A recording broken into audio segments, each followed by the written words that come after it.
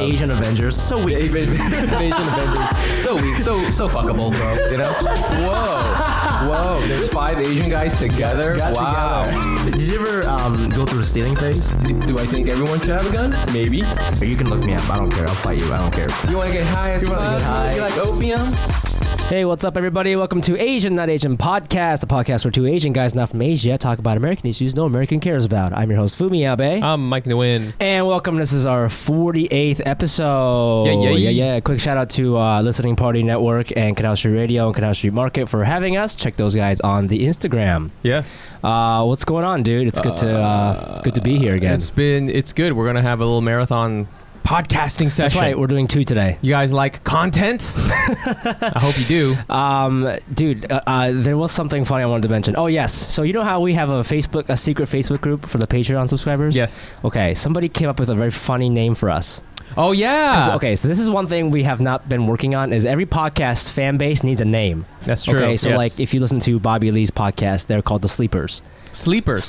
Okay. Because he calls himself the Slept King because he's like because nobody knows who he is. No, exactly, but he's a talented. So every podcast has like Come Town. They're like called the Come Boys or whatever, right? Every podcast is a thing, and we used to just call our listeners just like ANA listeners or ANA, right? listeners. And then this one dude on our Facebook group, shouts to Kim C is his Facebook name.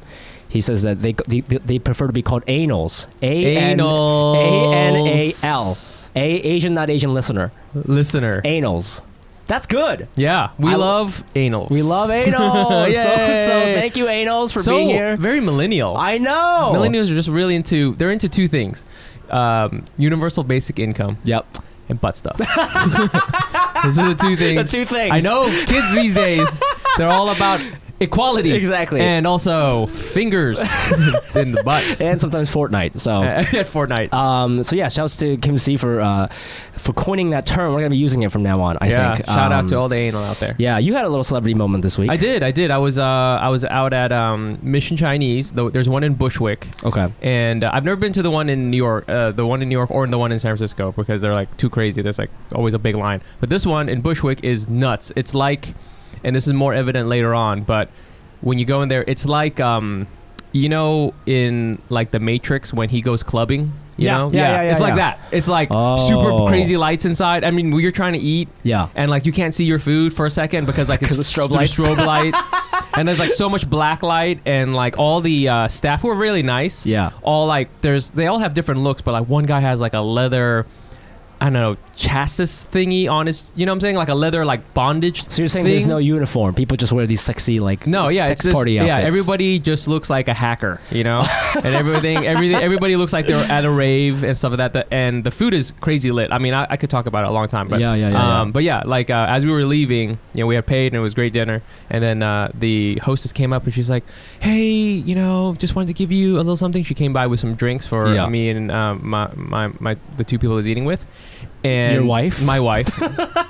She's very private. So, and her other friend, Adriana, and we, she gave us these shots. She's like, hey, we recognized you. And as soon as I said that, as soon as she said recognize, I was like, she thinks I'm someone else. That's the thing with being a famous Asian, quote unquote. I'm not famous, but like as being a quote unquote famous Asian person. Yes. I'm just like she thinks I'm Bobby Lee. Yeah. She thinks I'm Aquafina. She thinks I'm Jimmy O Yang. Oh shit. Literally anybody else. Anyone else. And I was gonna be like, okay, whoever she says next. Yeah. I'm gonna have to pretend to be that person for like 5 minutes because I'm not turning this shot down. Oh my god. Yes, I am Jimmy O Yang. I love Silicon Valley.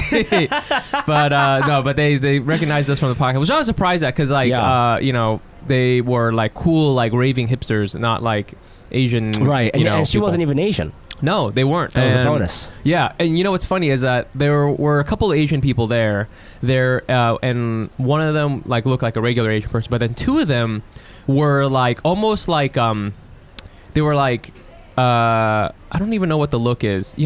Sometimes like Japanese girls have like really done up hair, like really crazy done up hair. They look like a doll. Yes, what I'm saying? Yes. And I was like, of course those 2 Japanese girls are here like that. Do you know what I'm saying? They look like I see. They had come off of the otaku pillow and we're now living. That's a new Disney movie, right? Oh, please! I just want Marco to be real. And then she comes off of the pillow. Let's go to Mission Chinese. Yeah, that was it. So anyway, shouts to Mr. Chinese, and it was great, and it was so nice. So if you're in New York, definitely check out that restaurant. Yeah. It's a good spot. Cool. Let's do our Let's do a Patreon. Yeah, let's do it. So we got a lot this week. Awesome. We did, and I was very excited about that. And let me just pull those names up real quick. So, last week we ended with Annie Alves. So starting from her, we got, this is also, listeners, if you don't know what we're about to do right now, we always play this game with our Patreon subscribers. If you're a new member, we try to guess what your ethnicity is using your last name. Yes. A very dangerous game. But we love it's like race roulette. Race roulette. You just never know. So here you go. Rui, parentheses, Ray, Tang. Rui? R-U-I. That's a Japanese name, I know, but parentheses, R-E-I. R-E-I. So I don't know why she could have just put R-E-I, but then her last name is Tang.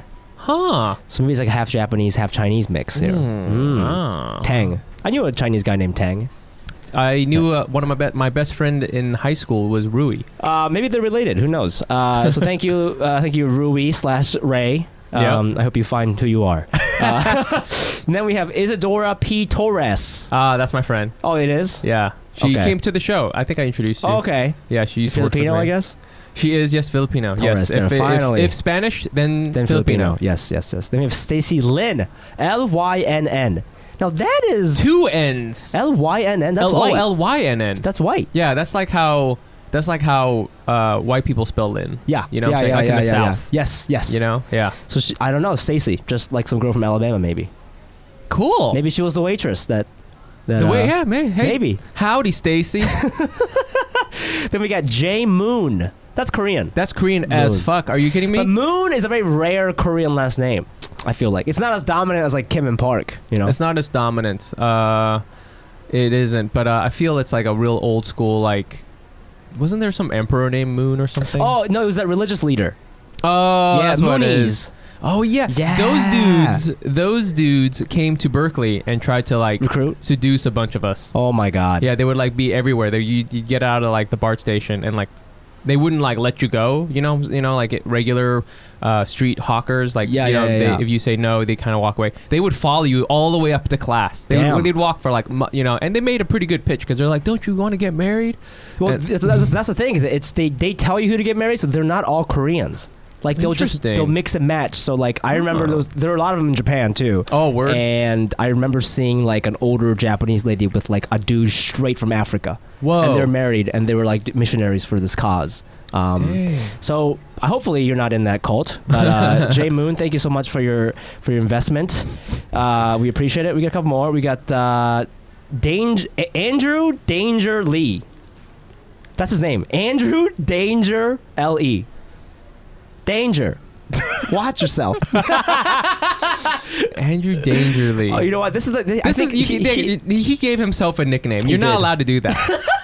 Cheated. He's a cheater. Come on. Wait, I think he works at Domo Taco. I think this is the guy. Oh, is it? Because he DM'd me. He's like, hey, can you shout out Domo Taco instead of me or whatever? Is his middle name really Danger? I didn't ask him that.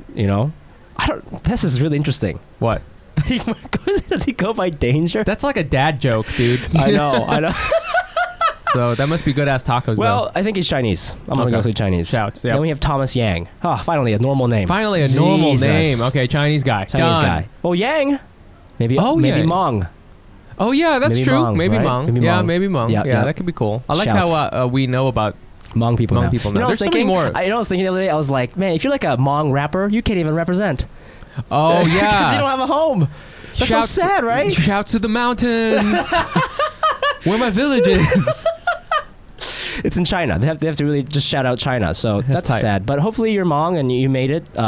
So welcome to the U.S., Thomas. Thanks for donating. Hope your rap career goes well. We just made up a whole backstory to this guy. Okay. Well, let's see. I think that's it, right? That's Patreon. So thank you so much. Again, listeners, if you don't know what we're doing right now, you can support our podcast on patreon.com/Asian, not Asian pod. Yep. And with that money, we have our studio. We invest in new equipment. We, just like different ways to run this operation. So please help us out. If you like this podcast, tell your friends. That concludes that game.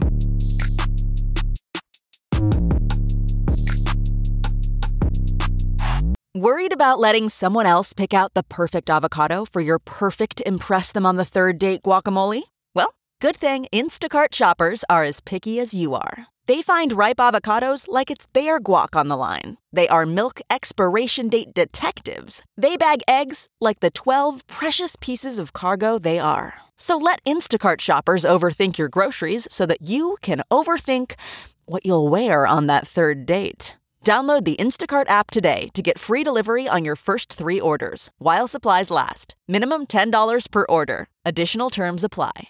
This podcast is brought to you by eHarmony, the dating app to find someone you can be yourself with. Why doesn't eHarmony allow copy and paste in first messages? Because you are unique, and your conversations should reflect that. eHarmony wants you to find someone who will get you. How are you going to know who gets you if people send you the same generic conversation starters they message everyone else? Conversations that actually help you get to know each other. Imagine that. Get who gets you on eHarmony. Sign up today.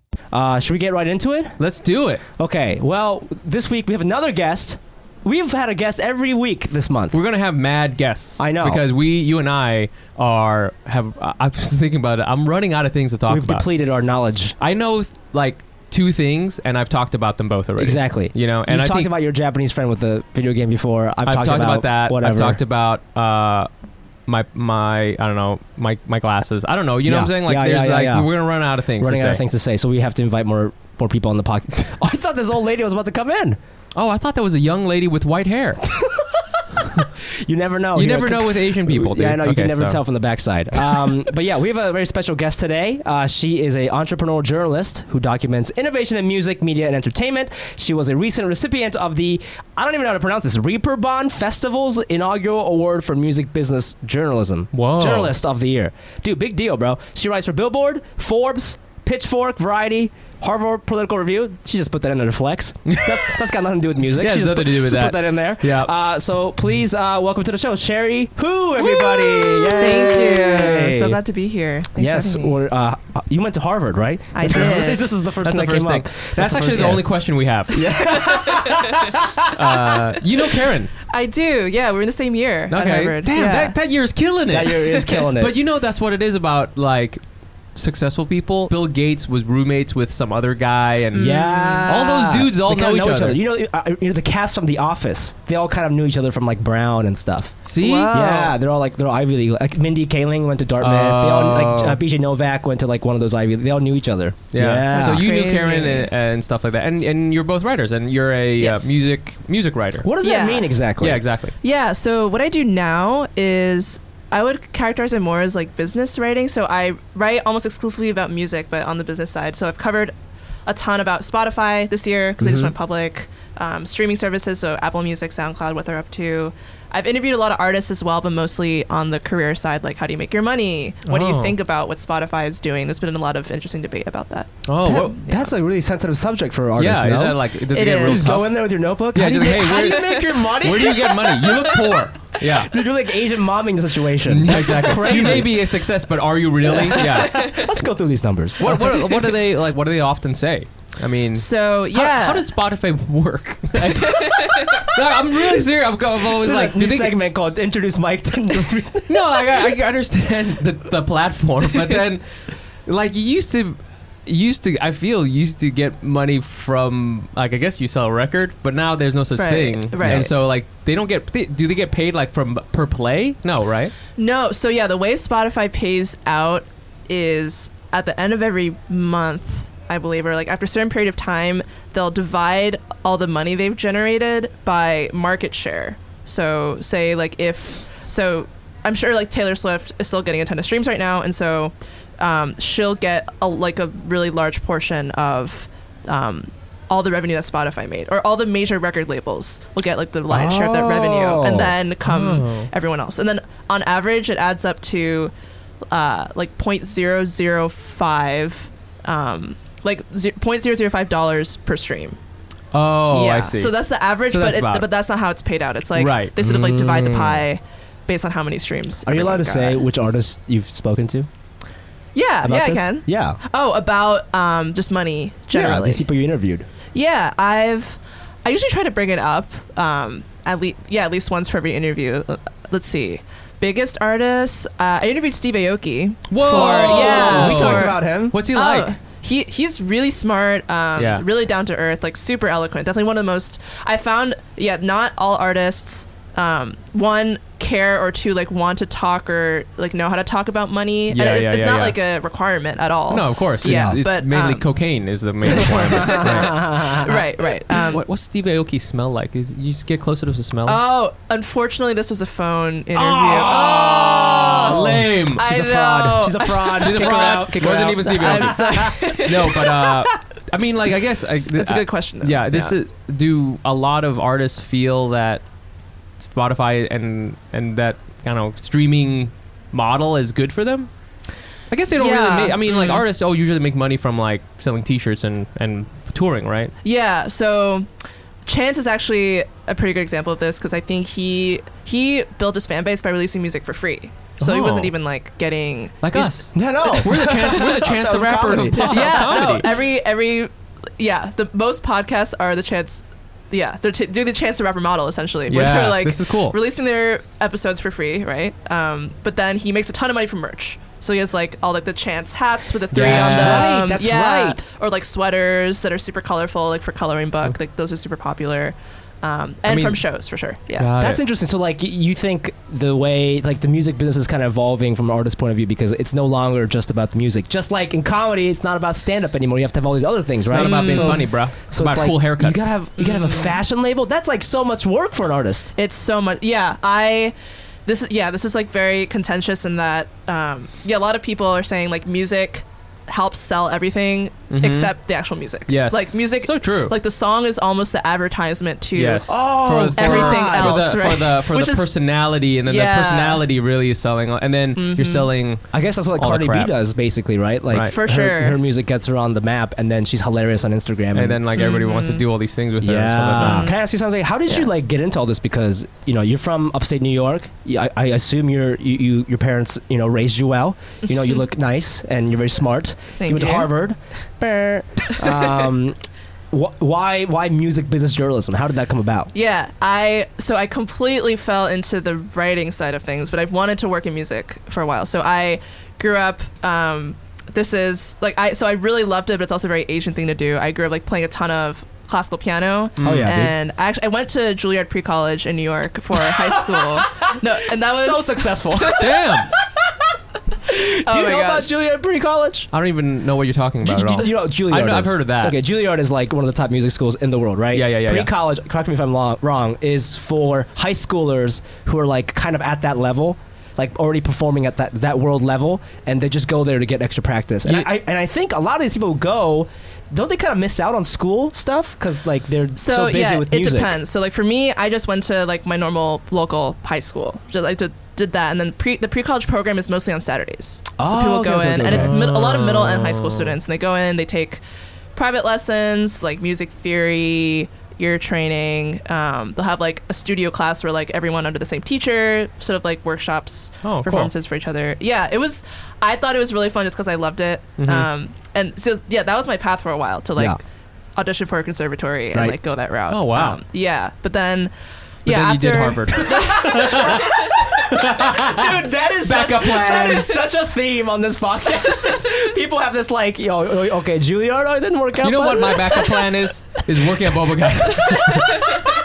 One day. It's seriously amazing. But please go on. So you wanted to go to the conservatory, but then but then I ended up. It was actually my own piano teacher, and I am grateful for this, who suggested that I not do piano full time, just because it's so. In her mind, she was like, you should do classical piano full time if you have, if that's like the only thing you have going for yourself, like if you don't have anything else. Yes. And I happen to be like super into. I was also like very academic and like super bookish, but I like really liked math, and I like wanted to study more of that.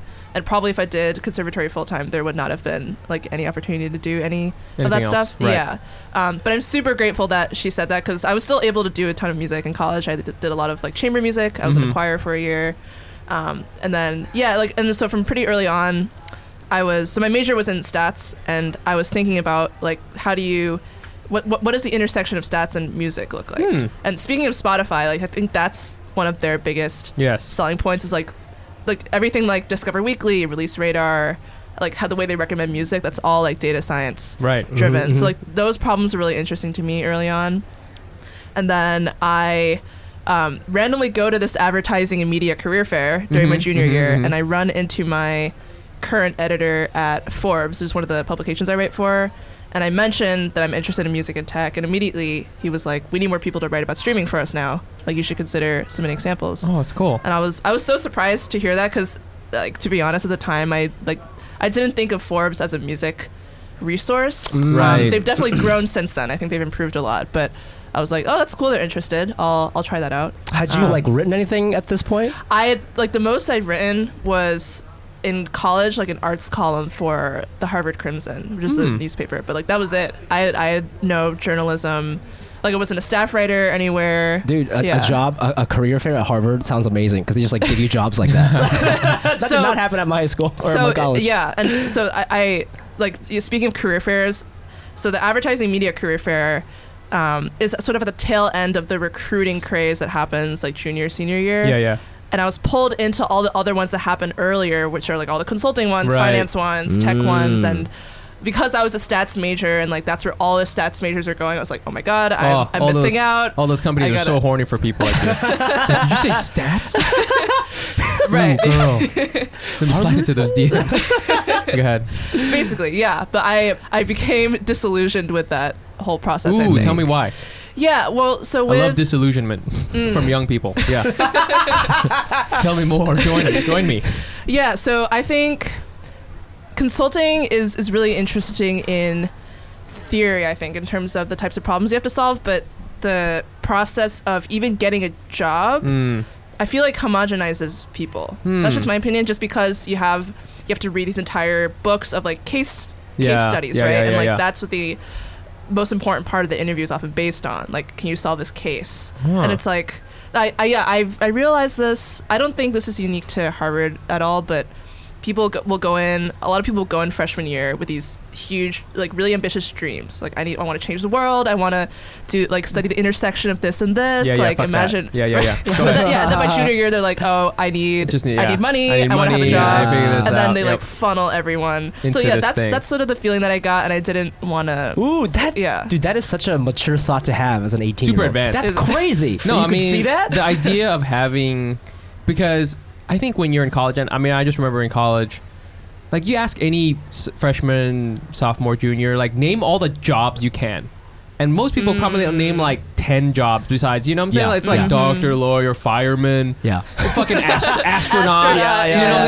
You think of those things, but then there's like tons of other things, and that's really where things could be interesting, and you could find something cool, and, you know, make money and stuff like that. I think that's So like, I don't think I realized that until like, I think like last month. You know, for me, you know, whatever this is, you know what I'm saying? So No, I think I asked this question to myself, or like it came up a conversation, and there were probably not even 10 or like that were being presented to people. Exactly. Like journalism somewhat, but that was like an afterthought after all this consulting finance and stuff. You kind of think of journalism as like, you know, excuse me, I'm from the Herald Press.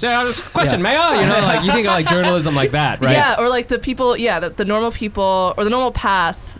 If you're thinking like the most regimented way is to become like a managing editor of the Crimson or the Political Review or something, and then those are the roles that for sure the big metropolitan papers like the Boston Globe, like that's who they go to recruit. So like that's totally understandable, but so like it seems very restrictive anyway. So it's like, oh, like I'm not getting that position, so might as well not even try. Got it. How did your parents take all this? Because you're technically a freelancer, right? I am a freelancer. You got a Harvard degree and you're a freelancer now. Yes. So technically, Mike and I are better than you. Nice try.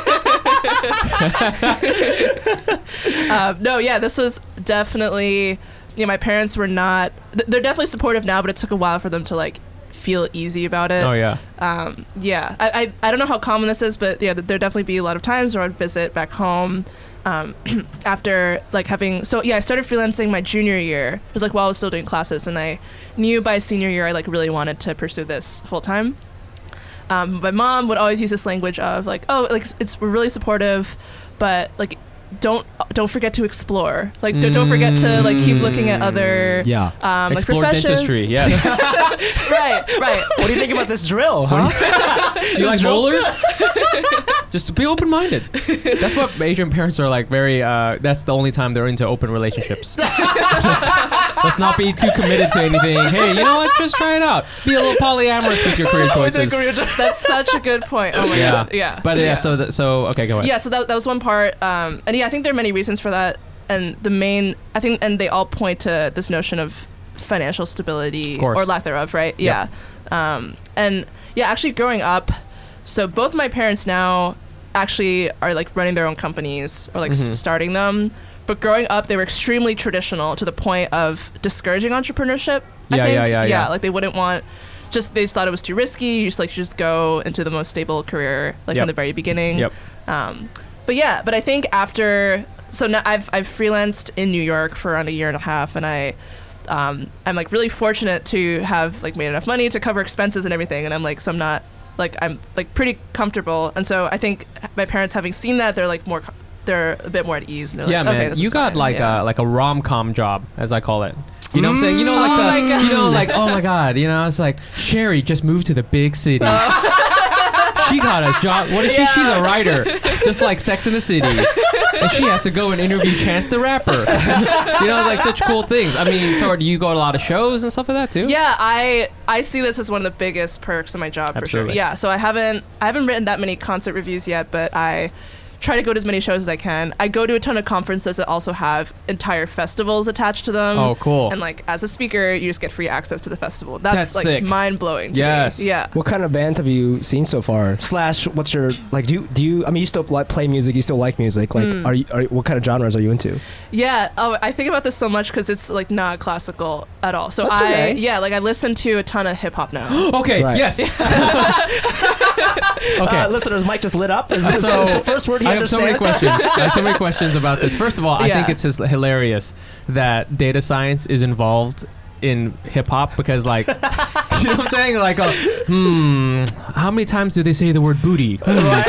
84. Okay, you know, like that data is being funneled up into. I do think about that sometimes because like JJ Khaled would be like, "We the best," and then Cherie would be like, "Not so fast." No, hold on here. Not according to your numbers. this, it looks like you're down Billboard 3 percentage points. Yeah, exactly. So anyway, so okay, you listen to hip hop, love that. Yeah, a ton of hip hop. Like I've not seen Saba yet, but like Saba's one of my favorite. Don't even know who that is. I don't know who that is either. Really good rapper from Chicago. I have seen Chance. Yeah. I've seen Chance twice actually. Awesome. Yeah. Both amazing performances. The last big festival I went to was one called Primavera Sound in Barcelona, which shit. I don't know if either of you've heard of it. Like I didn't hear about it until I got the opportunity to like speak at the conference there, but like Lorde was headlining, Arctic Monkeys were there, Bjork was also there. Whoa. So it was a really good mix of people. That's awesome. Yeah. So that was a lot of fun. I want to ask you this because I always talk about this with Mike, but we never know the answer. You mentioned some of these bands, right? Like Arctic Monkeys, right? Yeah. Dude, what? Because this is a fact, right? Mm-hmm. R&B hip hop is the most popular genre today. Yes. Right? Yes. Like just in terms of charts. money, yeah. Right. Mm-hmm. But if you think about, you know, when we were like, even in early 2000s, when I was in middle school, 2005-ish, you turn on like the most popular radio, like a Hot 97, and you'd hear like a Creed or like a Nickelback, and it wasn't the best rock music, but they were on the top 10, right? And now all of that is gone. And so now my question to you is, what happened to rock and roll? What happened to it? Where is it? Yeah. Just became like 72. What happened to all rock and roll What happened music? to it? 'Cause No, you- that's America. Have you written about that? I've not written about it, but I think about it all the time. Just so there have been a bunch of studies showing that I just love data. Data, facts.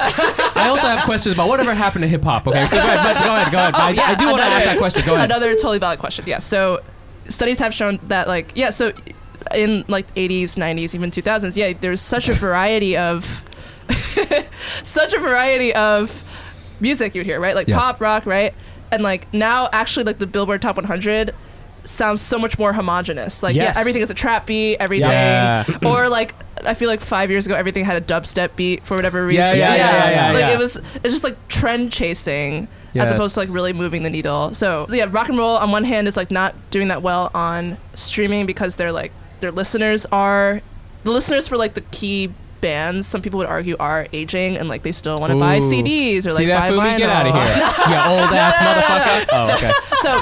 So that's one thing. But on the other hand, so speaking of festivals, just one example of like a festival that sort of has tracked all these changes is Coachella, and like so this year's Coachella lineup is, I think, really good and really diverse. But I feel like in previous years, this is not unique to Coachella at all, but I feel like every year would be headlined by like some reunion of a band that had not performed for like 10, 20 years. So like Red Hot Chili Peppers, they did a whole festival circuit. The Eagles were performing a bunch last year. I actually saw them in LA. They're really good, but also like they've been around for decades. Yeah, so they make a lot of money on this, like cashing in on nostalgia, almost. Like people being like, the good old days. So the rock and roll has become like a like something like an antique shop almost. Like it's become a little old now. That's this is interesting because with that, I mean, do you play guitar? I've learned a little bit. I don't play. So you're probably super good at it. Are familiar. I guess I'll go to Harvard. I've been practicing for 6 hours. So you are familiar with Gibson Guitars, right? The company? I am, yeah. Did you know that they went out of business? I did, yeah. Isn't that insane? Really? Yep. I thought that was like the biggest company or whatever. That's what I'm saying with the whole this rock and roll is dead thing. It's like on a corporation level, it's dying as well. Yeah, man. Like, and that's, I don't know. I guess is that. Like, where do you see music going? Is that kind of music just kind of like, there are remnants of rock in pop songs, you know, like Ed Sheeran a little bit. Even that dude's doing a little hip hop, which is Harry Styles, like when his album came out, he was framed as like bringing rock back, but yeah, and I would even consider like some Adele stuff. I mean, unfortunately, I would consider some of that stuff to be rock, just because it has like a more of a bluesy feel, for sure, which no other songs have today. But I feel like it's slowly just evaporating.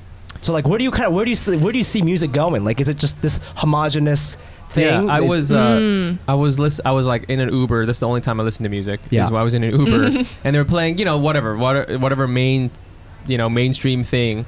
And it was the radio, and all of the songs I recognized that one song by that Dragons band, Imagine Dragons. Imagine Dragons. And like all pop songs now sound like EDM-ish with like a stadium-y feel to it. Yeah. Like everything's. I didn't know the song ended and another one began, because it was just like every single song sounded like that. Yeah. With like a drop, and then everybody was supposed to clap at the same time. Anyways, but go continue. Have you seen something called the 4-chord song? No. By Axis of Awesome. So this was made a really long time ago, like 5-10 years ago, but it's more relevant now than ever. So they realized that all of these like really famous pop songs or rock songs, like She Will Be Loved by Maroon 5, a bunch of songs by Katy Perry, they all had the same 4 chords. Oh, wow. Just looping. And so they made a medley where literally like one song ended and another began. because you could do that. And like, I feel like you could do that with all the songs on the radio now. So to Fumi's point, what do you think about like this sort of directionality of music? So one thing that I've noticed is that music is, so while a lot of these harmonies maybe are being more homogenous, the inspirations geographically, like that's where the next sort of frontier is. So like Despacito was a huge craze, and like after that there's so much money being funneled into like, we need collabs with all these Latin artists and like reggaeton artists. So I think that's still in its early phases, actually. Like I think you'll see more of that for sure, and also like bilingual songs. There's more and more of that in English and Spanish, which is awesome. There's a K-pop group, Super Junior. So like K-pop is sort of the biggest example of this. There are 2 K-pop groups that have released songs in Korean, English, and Spanish all together, and they have like a Latin beat, like reggaeton beat, and they're not bad. Like you could tell they've been like pushed through a factory, sort of, and like polished. They're more machine than man now. But yeah. Like you sort of get that feel, but it's a catchy song, and they have So that's where I sort of see things going. Things be more international, which I think is good. Like it's not. For sure, all the money made in music was previously focused so much on the U.S. Yes. Like that's they made the most of their money. That's where all the major labels are headquartered. But I feel definitely there's an expansion. We had another guest on here before, and Woody, and we were talking to him about K-pop, and he was, he had some concerns about like whether it was ever going to really become quote unquote mainstream. He said he felt it was, just too other, as he says, very different. It's not in English. Like the dudes got weird hair and stuff like that. I mean, you were just looking at the shop at Canal Street Market that's got a whole bunch of K-pop stuff, and I think you probably have a lot of opinions about like, we saw a lot of growth obviously in 2018, and who was that one group that played here? Played here? BTS. Yeah, BTS. A lot of fans, a lot of people, very, very, very in right now. But where do you see that sort of playing out? Yeah. So first off, this might be a hot take, maybe not, but I feel like the concept of a mainstream even is like not even relevant anymore. Damn. See, I thought I had checkmate her, but then she's like, "We're not even playing chess." Full house. Damn. So continue because that's a really interesting point, because I was listening to the radio and I was like, do people listen to the radio? Do what is the music like? Because like all the music I get is from some data scientist nerd telling me that that this is what you might like. that 21 Savage is fire. I'm like, yes. Okay, cool. Right, so right. like what I'm saying. So continue. Yeah. So it's like thinking of K-pop as an example. It's for sure global, only to get more global in its popularity, millions and millions of fans, but I would still call it niche. Yeah, like it's not, I wouldn't call it mainstream per se.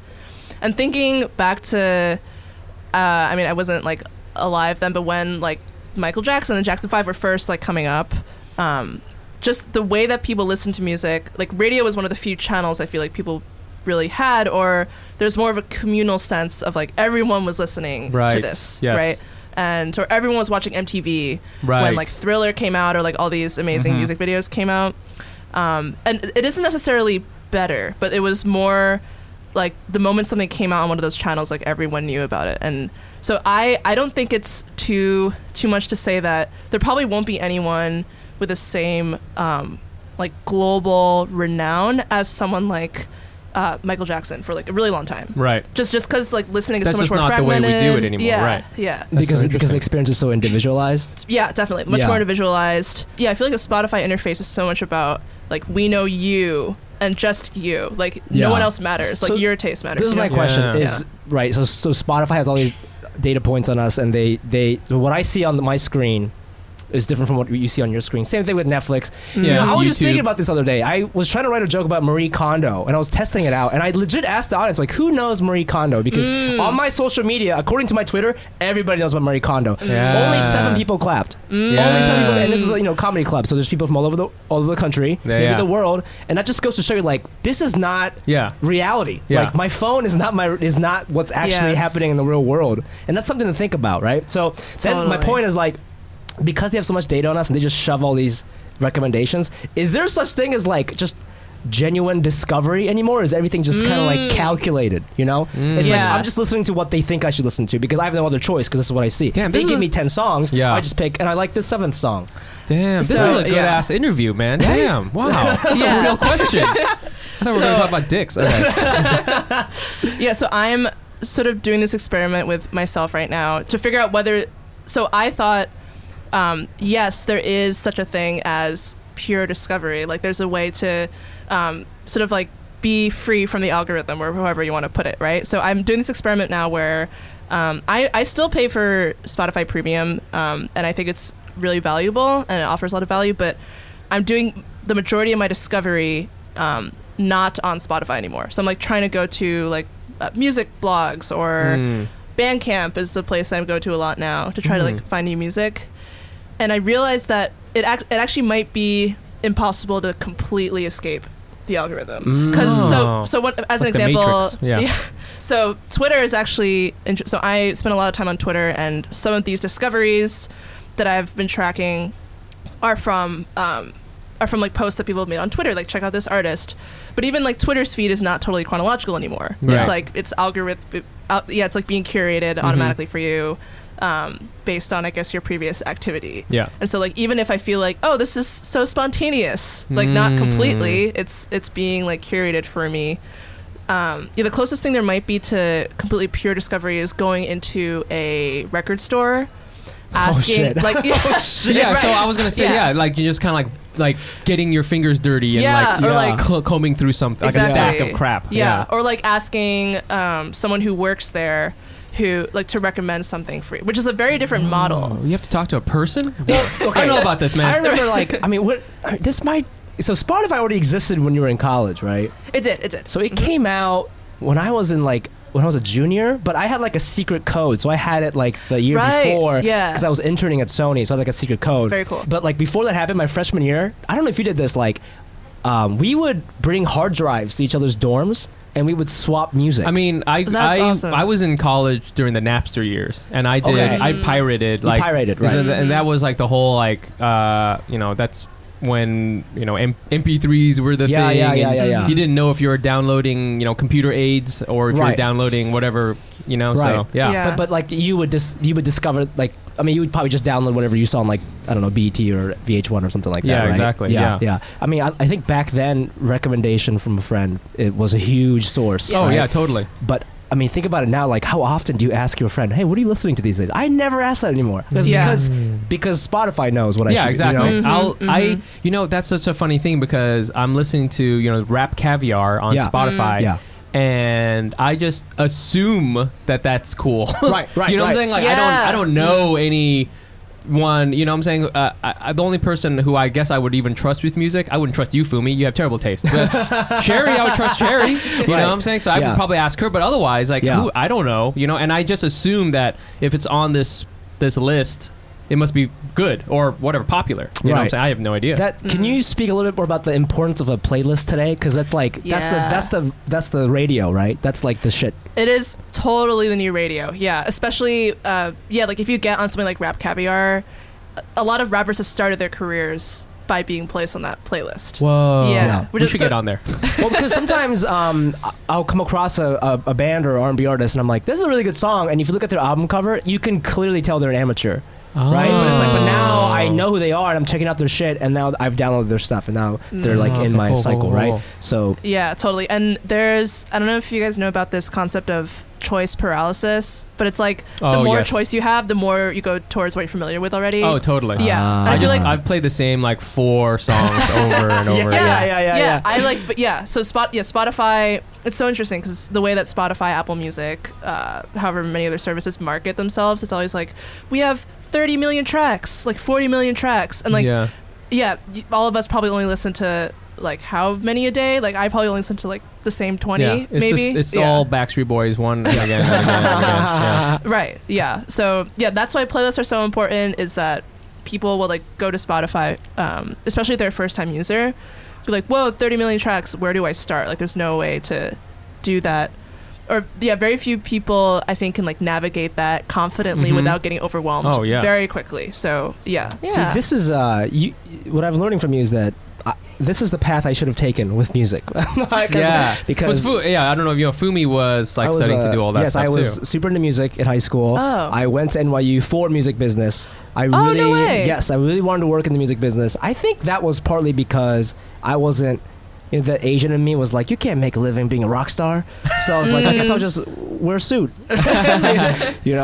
And so I interned for like a bunch of music companies and stuff like that. But it was an interesting time because it was right when Spotify was coming out and the whole model was changing. I could have worked as a entry level job at like Sony or what was it, Columbia Epic or something at the time, which no longer exists. It's all like the same now. Right. Mm-hmm.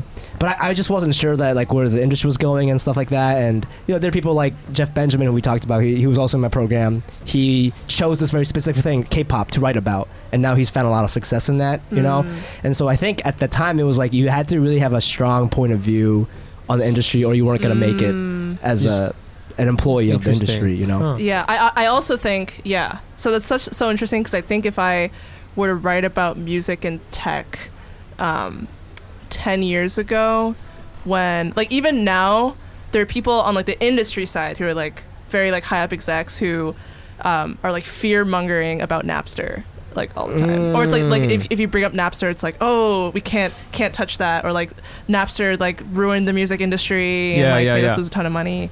That's so interesting. Yeah, I think I entered and started writing like right at a time when like people were being more optimistic about streaming finally. I think it was a Wild West for a long time. I remember you download shit and then everything was I'm never going to pay for anything anymore. But then also like how we to your point about the choice paralysis thing, like I remember I would like load up your iTunes of all your library, and you'd have all these songs, and then because you downloaded them, right, it was all like none of them were named right. They all like all the tagging was crazy, and you'd be sitting there for like days going through it, and then like and then for a while, remember it was like Apple was like, oh well, you can have music, but then you can only have it on 3 devices or something like that. And I was like, I guess that'll be good because I mean, when are we ever gonna buy another phone or whatever, right? Like, and now we go through that shit constantly. And now and that was just like, you would just have like these hard drives full of music, right? But I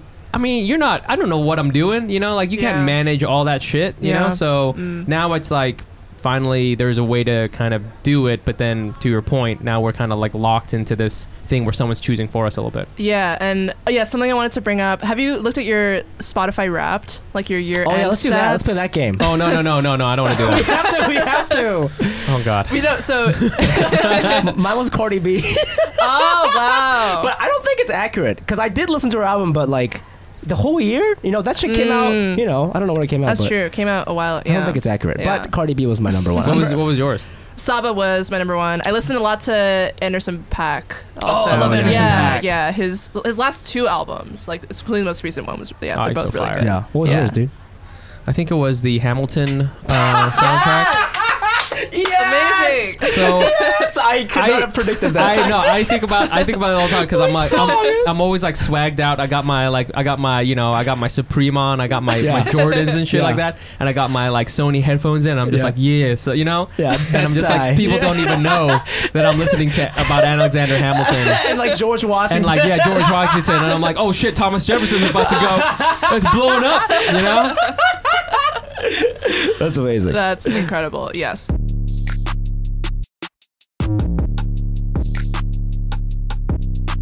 And we are back with Race News. We're continuing on with our guest today, Cherie, our music expert. And today, our Race News, we want to do something with you. I saw this headline the other day. It says Blackpink, which is a popular K-pop female group, set to be the first K-pop girl group to perform at Coachella. The article later reads, when festival organizers released the official music lineup poster on Wednesday, the K-pop group was billed at the top of the list, performing on the first day of the festival, along with hitmakers such as Janelle Monáe and Diplo. That's big leagues. Even though Blackpink has never performed in the U.S., its songs have made waves in American pop culture. The group released Do Do Do Do Do. That's what it says. 2018. Do Do Do Do Do, which became you're pronouncing that wrong, but became the highest charting song by a K-pop girl group in the Billboard Hot 100 after it debuted at number 55 in June. Cool. They're coming to Coachella. Just a side note, there's also a Japanese group that's going to be performing there, and also a indie Korean group, indie rock group called Hyuko. And the J-pop group is called Perfume. So what do we think about this? I mean, this is a big deal. I saw the lineup. It's got like Childish Gambino. It's got a lot of these like Tame Impala, right? Like all these really, really big heavy hitters. And you've been to a lot of music festivals. Coachella definitely has that, like, I don't know how else to say it, but it's got this like Molly energy, right? Yeah. It's Molly energy, Love right? Molly. It's like young, attractive. And when I say white, I don't mean the race, but like that kind of culture, like South, for like, sure. like USC type culture, know? Like USC. I know like there's stores like Urban Outfitters that time their lines around Coachella, or like they'll like be like, oh, here are the outfits you should buy. Yes. So much appropriation happening. Jean shorts and the Indian hat, and then like you're holding a watermelon slice, which oh my god, you don't eat it. It's actually not real. Just holding it. So that would be fire. So we have this, right? And these girls and these guys, they love Childish Gambino, they love rap and all this stuff, and that's fun. They're American consumers. That's fun. My question is like, how will the K-pop thing and J-pop and all these other Asian artists, how will they fit into that culture? And my other question is, will K-pop fans go to Coachella just to see them? And if so, what's that clash like with the audience? Because that's gonna be interesting, right? Because these right? Because K-pop audience members, they're like young girls, and they're not as audacious as some of these like sorority Molly girls, right? So like I think there'll be an interesting thing happening there. Yes. But Korean girls do love watermelon, so that's gonna be no problem there. Yeah. Oh my gosh, so interesting. Yeah. So, have you been to Coachella? I've not been to Coachella. And I'm still deciding whether I want to go this year, just because the lineup is so interesting. Yeah. I always get confused with Bonnaroo. Coachella's the one in California. Yes, okay. yes. So the first question was just like what to make of. Yeah. So I feel like in one way, like these K-pop and J-pop groups going to Coachella will fit in and be really cool, just because I think like part of the global international appeal and just fascination with K-pop generally is just how well produced everything is. Like their shows are so extravagant. Every music video has so much choreography, like by default, and just generally like the culture and the industry of K-pop. You have all these artists and performers going through like training academies at a super young age, and so they're like groomed to be in this super well produced environment. And thinking about how this is not K-pop, J-pop at all, but like Beyonce at Coachella last year, her production was enormous. Crazy. That was so many people, and like it was amazing. And so I feel like Coachella is a good place for that. So like I think so I think people will enjoy that aspect. I also think so. Coachella's not electronic music specifically, and I don't know if you've looked into this, but I think like Asian audiences comprise a huge component of like festivals like EDC or like electronic festivals. So there is like that Asian like festival crowd. That's so true, bro. Asian American as well. So like I don't think that will clash. Although, yeah, like definitely the like fashion sense and the kind of like lifestyle. Yeah. Don't they camp out and stuff? They do. Dude, these Korean girls are not going to want to camp out. That's disgusting. Right? Or they're going to camp. Might be generalizing, but I feel like they're going to camp out, but like the K-pop and J-pop groups themselves, they always have to like look really good doing it. Or it's like, I don't know if that's a... Makeup for camping. Yeah. Yes. Yeah. I love that. Hatchet hose. I love that. Just made that up. You know what? I think that, I'm going to go ahead and disagree with Woody here. I know he said that K-pop wouldn't work in the U.S., but I was watching a bunch of Blackpink's music videos today. And one thing that they got going on for themselves is that they are good at dancing, but not too good. Does that make sense? Too good as in like it's danceable. You can do it. You mean like Chris Brown is like too good? He's too good, and the thing with K-pop artists and some J-pop too, they'll make little moves out of it. Like this is the song, or this is the dance move for this song, and it's like you make a little gun and you shake your butt. This is something that a lot of people can do and dance along, right? This is why people love the cha-cha slide, because there are instructions in the song, right?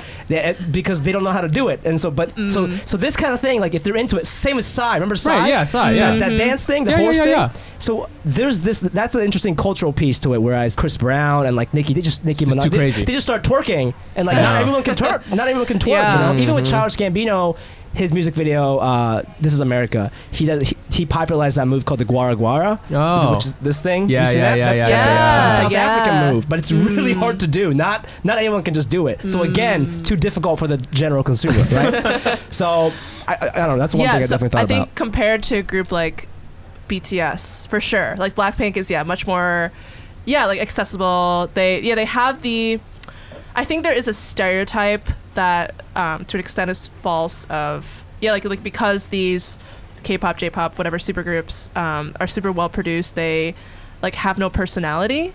And I think that paradigm's also changing. Like in like Blackpink, like the doo doo video, like there definitely is a lot of personality that I feel like comes out, and Perfume as well in their videos. I think they're so big and like they're performing internationally in part because they have that like personality element to them. It's it's not like they're all homogenous and doing the same dance moves on stage. They're so. Did you watch their music video at all? No.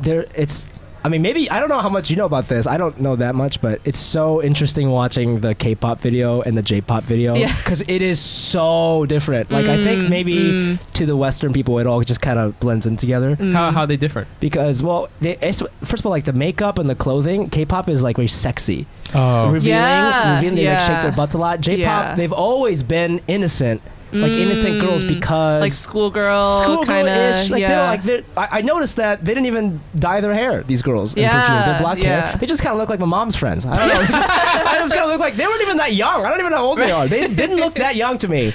But that's reflective of, I think, Japanese culture. But I don't know. I think also J-pop artists aren't necessarily trying to make it in the US. Yes. Whereas I totally agree. And like K-pop, going back to that example of like songs being released in Korean, English, and Spanish, I feel like they're much more set on being like world famous and therefore absorbing things like trap. Like I don't know if we'll hear like a J-pop song with a trap beat. No, they don't rap and stuff. They don't. Right. Whereas like, I feel like it's mandatory to every K-pop group to have a rapper. You or have like one designated rapper. Yeah. The girl group has one too, and she kind of looks like Rihanna. She doesn't even look Asian. Yeah. Exactly. It's fascinating. Fascinating. Yeah. Man, I'm not going to Coachella though, bro. You know? I can't. We should go to one of these K-pop concerts. Have you been to a K-pop concert? I would go to a regular ass concert.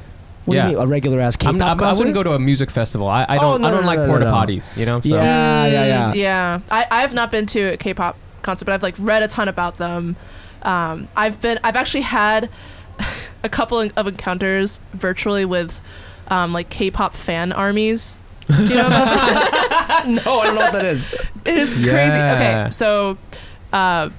So K-pop, like BTS especially, but all these like big K-pop groups, they have like really loyal and active fan bases online, to the point where they will want to continually stream like a BTS song to maximize their chances of getting number one on Billboard. Like like they will rally on Twitter, on whatever like social network of their choice to like do that. I read about this fake stats. Yeah. Oh yeah. Right. But like, is it fake? Right. Or like, if it's real. Yeah. Is it fake if it's real from the fans? But yeah, it's right. It just like blurs the line for sure. But we need people like that.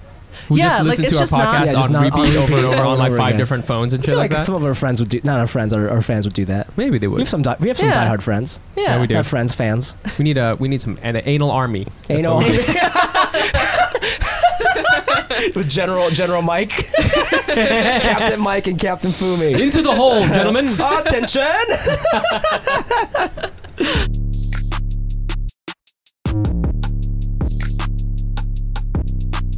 And we're back with what is this segment called? Just games?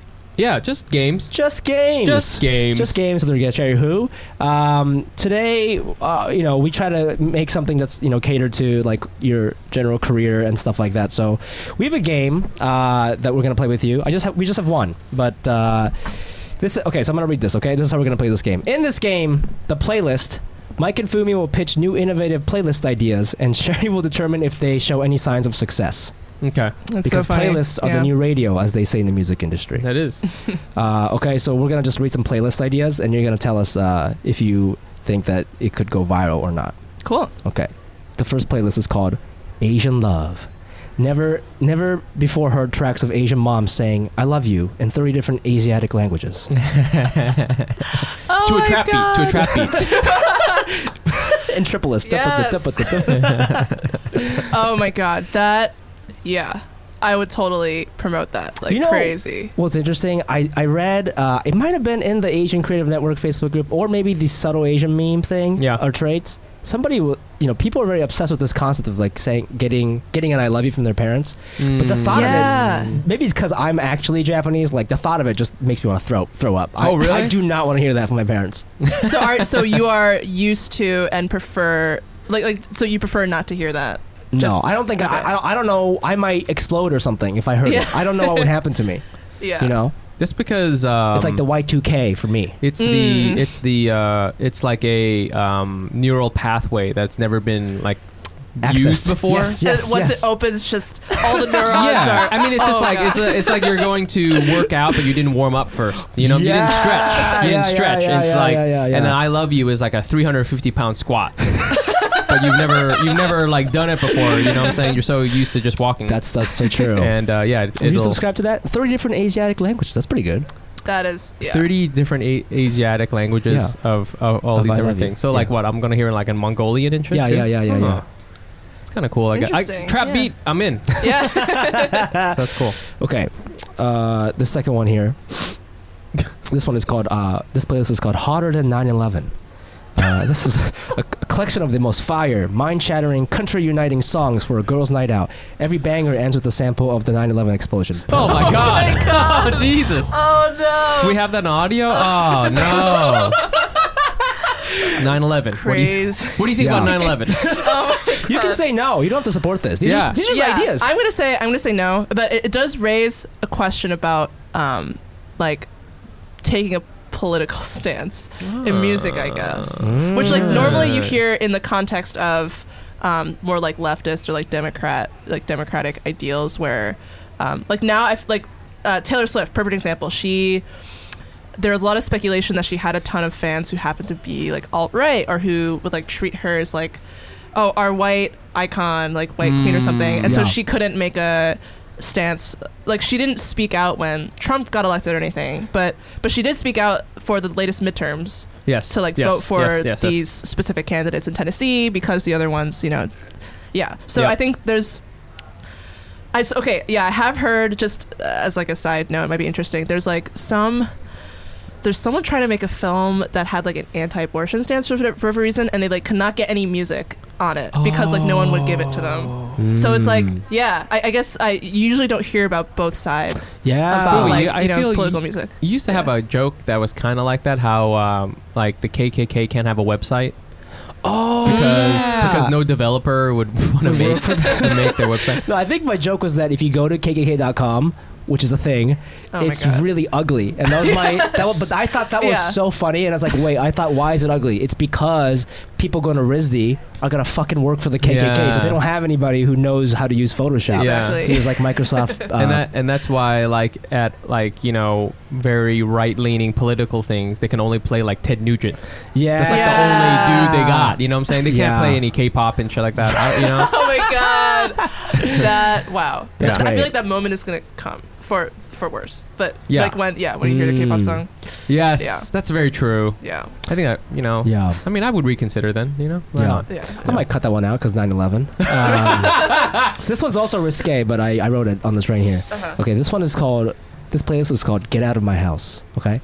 Are you a 30-something mensch throwing a dinner party because you thought you'd try to be more social in 2019, but now it's past midnight and you're getting anxious because your friends won't leave? Then this playlist is perfect for you. This collection of sound bits by Bill Cosby, Louis C.K., Kevin Spacey, and good old Harvey Weinstein will get you the alone time you need. Wow. Yeah, you'll never hear from anyone ever again. Yeah. It's a playlist though. I didn't make it. It's just a playlist. I didn't do this. I didn't make it. People were putting songs in it. Oh wow. Okay. Wow. What do you think? Useful? Maybe useful. Yeah. Yes, it may be useful, but I agree that is also alienating potentially. It would be kind of weird if you're at a party and like, or in a car, and sometimes people put on like stand-up comedy tracks. Yeah, but it would be weird if somebody it's fine. But if somebody put on Bill Cosby, it is a little weird. Now you can't listen to that anymore. You can't leave because you're in the car with him. Oh, that'd be really weird. That'd be really weird, huh? That'd be really weird. That's a funny like prank show. Right, just playing him. Just playing like these, like, hey, you want to watch? I don't know. What's the movie Kevin Spacey's in?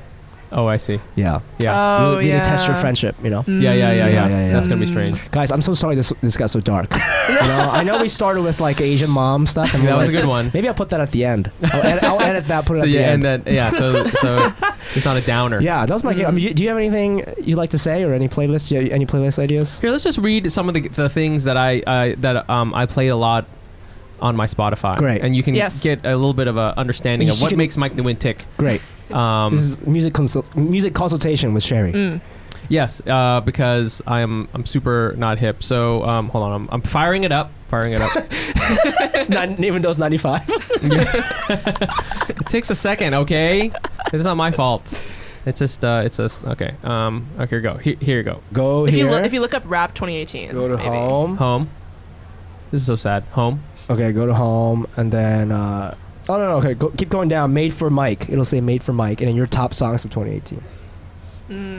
I found it. Okay, hold on here. I'm gonna have to edit all this out. Okay. It says made for Gina because this is her account. But nice. God, you're one of those husbands. Okay, so here's the first one. Street Fighter 2 Ryu's theme. Yeah. Play that. What the fuck? Okay. So like thinking about Street Fighter. This is what you're listening to? Not only that, it's an a cappella version. So you can sing. Hold on, this. Oh my God. Hold on. Yeah, son. What acapella group is this? Like just like UCLA Madrigals? It's this guy. Or some His shit? name's Smooth McGroove. He's really big on YouTube. Shouts to Smooth McGroove. He's really big on YouTube. God. Yeah, I listen to that That's sometimes incredible. because I just want to pretend that I'm like in the video game. No, that's like I'm all for that. No, She's got a point. She's got a point. Yeah. like if you're on a commute, Yeah. no one's making eye contact. Like you don't want to just be bored, right? You want to like create your own world with Yeah. your music, Oh, right? yeah. Of like I'm gonna fight this battle, or Yes. Yeah, fuck you, Fumi. Wait, Mike, the bigger joke was that the only thing on that playlist? Let me see another just one. like 10 times. No, the second one is I did love the card. I like it. That one. Yeah, I love yeah. Bad Bunny. Oh, Bad Bunny? Ooh. I love yeah. Bad Bunny. I think he's just so ridiculous. The Puerto Rican guy. Yeah. I only recently discovered Sicko Mode, even though it's like over now. Sicko but like Mode? I don't know. Sicko Mode. Travis Scott. See, there you go. It's also it's like in like industry talk, it's almost like a joke, but that's not actually a joke because it has like 30 songwriters on it. Oh, really? Yeah. Because it's like 3 different songs also. Like it feels like there's true, 3 yeah. movements almost. But Yeah. but But yeah, I it's didn't know it's that. the only song I know where like so on Spotify there's an option to look up like the credits and you just keep scrolling. It's like 30 like songwriters, That's crazy. producers. Really? Yeah. Shit. 30 Yeah. writers, huh? That's too many. Well, that's pretty good, Mike. That was fun. Do you have Yeah. anything? What's your most embarrassing thing? Honestly, the Ryu one is pretty bad. Yeah. Looking at these Wrapped lists, we like to think of ourselves as like artistic, unique individuals. But then when I saw that Cardi B was my top, I was like, I'm just like everybody else. Yeah, I man. We're felt- all. Yeah. Yeah. Okay. This is so interesting because do you remember the day that Drake's face was on all the Spotify playlists? Do you remember this? Why or was did it you on see there? this? Why? Okay. So when I might have seen it, but I didn't think anything of it. Okay. Because he's also the most popular Yeah. person, so he is. it's like fine. So he when Scorpion came out, Oh, his yeah. latest album, he like Spotify did what was called their first ever like global artist campaign, and they put Drake's face on top of like 50 playlist covers and ones that didn't even make sense. Like his face was on the playlist for British hits. Oh shit. That had nothing to do. Yeah, I don't even think a Drake song was in the playlist. They just put his face on Okay. it. I don't know, man. You Yeah. ever been to a British pub? For sure, they'll eventually Yeah. play. I mean, That's everywhere you true. go Yeah. in Europe, just eventually you'll hear some Drake. Yeah, That's yeah, true. popular. Yeah, yeah. So- But then like Did that work? So the year-end stats would come out, and it's like, oh, Drake was the most one of the most popular artists on Spotify. It's like, yeah, duh. It's because you put like Oh. pushed. Yeah, Yeah, in he the was Italian everywhere. opera playlist, there's Drake. Your favorite coffee Right. shop, Drake. Yeah. Yeah, exactly. That's fake stats, bro. Mhm. Fake stats, Mhm. fake stats. Yeah. But you know what's not fake? Ryu. That he's real.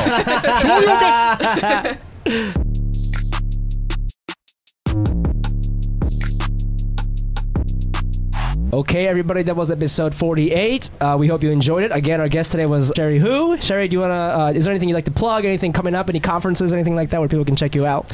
Yeah, next week, for anyone who's in DC, Slate is actually hosting a panel, like super informal about music streaming. I'll be speaking there. Wow. It's the evening of the 23rd, January 23rd. So, Damn. She's yeah. got like real fire gigs. Yeah, I know. Like You know real what I'm ones. saying? Real ones. Slate? In DC? Well, I'm going to be at the Peach Pit. And no, I'm not. Cool. And you can follow us on Instagram. We have a joint account at Asian Not Asian Pod. And you can also find us individually. You can find me at the Fumi Abe. That's TheFumiAbe. You can find me on Instagram at Nice Pants Bro. And don't forget to subscribe to our Patreon page. That's patreon.com/Asian Not Asian Pod. And if you become a member, you can have access to our secret Facebook group, and you can talk to us more frequently and stuff. And Yeah. we have a bunch of cool bonus content coming up, okay? And we're going to release it once we get 100 Patreons. I think we have like 80 something right now. Yeah. So we're close. We're getting almost there. But once we get 100, we're going to release a bunch of shit. It's going to be really cool. So definitely check that out and get in on that. Yes. Cherie, you have a Twitter? I do, yes. It's probably the easiest way to reach me. My handle is CherieHu42. The number is 42. 42. Cherie Hu. What is Yeah. 42? It was, so I think when I first made that handle, it was in reference to the meaning of life from Hitchhiker's Guide to the Galaxy. Okay, that's cool though. Yeah, it also rhymed with Cherie Who. I was trying to think of like a good rhythm. Yeah. That's good. Okay, cool. Oh yeah, and iTunes. Forget about iTunes. Oh yes, and check us out on iTunes. Leave a review. Please leave a comment. Leave a review. That's the way that we're gonna bubble up to the surface. Because right now, when you type in Asian, you get a whole bunch of like random podcasts that have. We've been number one for a while. We on the first page. We've been on the first page. We get knocked down to the second page sometimes, but we've definitely ranked up because we used to be like page 7. Yeah. Yeah, we got to beat my goal is to beat the Asian Madness Project. They always come up before us. I know. God. So creepy. Maybe they're a cool podcast. I guess so. It's like a ghost one, right? You talk about ghosts? This freaks me out. So I just want to beat them. All right. And then any other announcements? Hack City. Thank you everybody for coming out. Our next show will be, we don't really know when it's going to be yet. It's going to, we'll announce it soon. We're working through some logistics, but thank you everyone for coming out. Yes, and if you want to stay up to date with Hack City, follow us on Instagram or find us on Facebook. Just type in Hack City Comedy with a Facebook page, and we post on there. So check us out on there. And then, lastly, I don't want to forget to give a shout out to our partners, Listening Party Network and Canal Street Radio, Canal Street Market. Check out the crew on Instagram. You can find them at Listening Party Presents and at Canal Street Market. And I think that's it, right? Yep. Okay. Thanks for coming on the show, Cherie. Thank you. This was fun. Bye.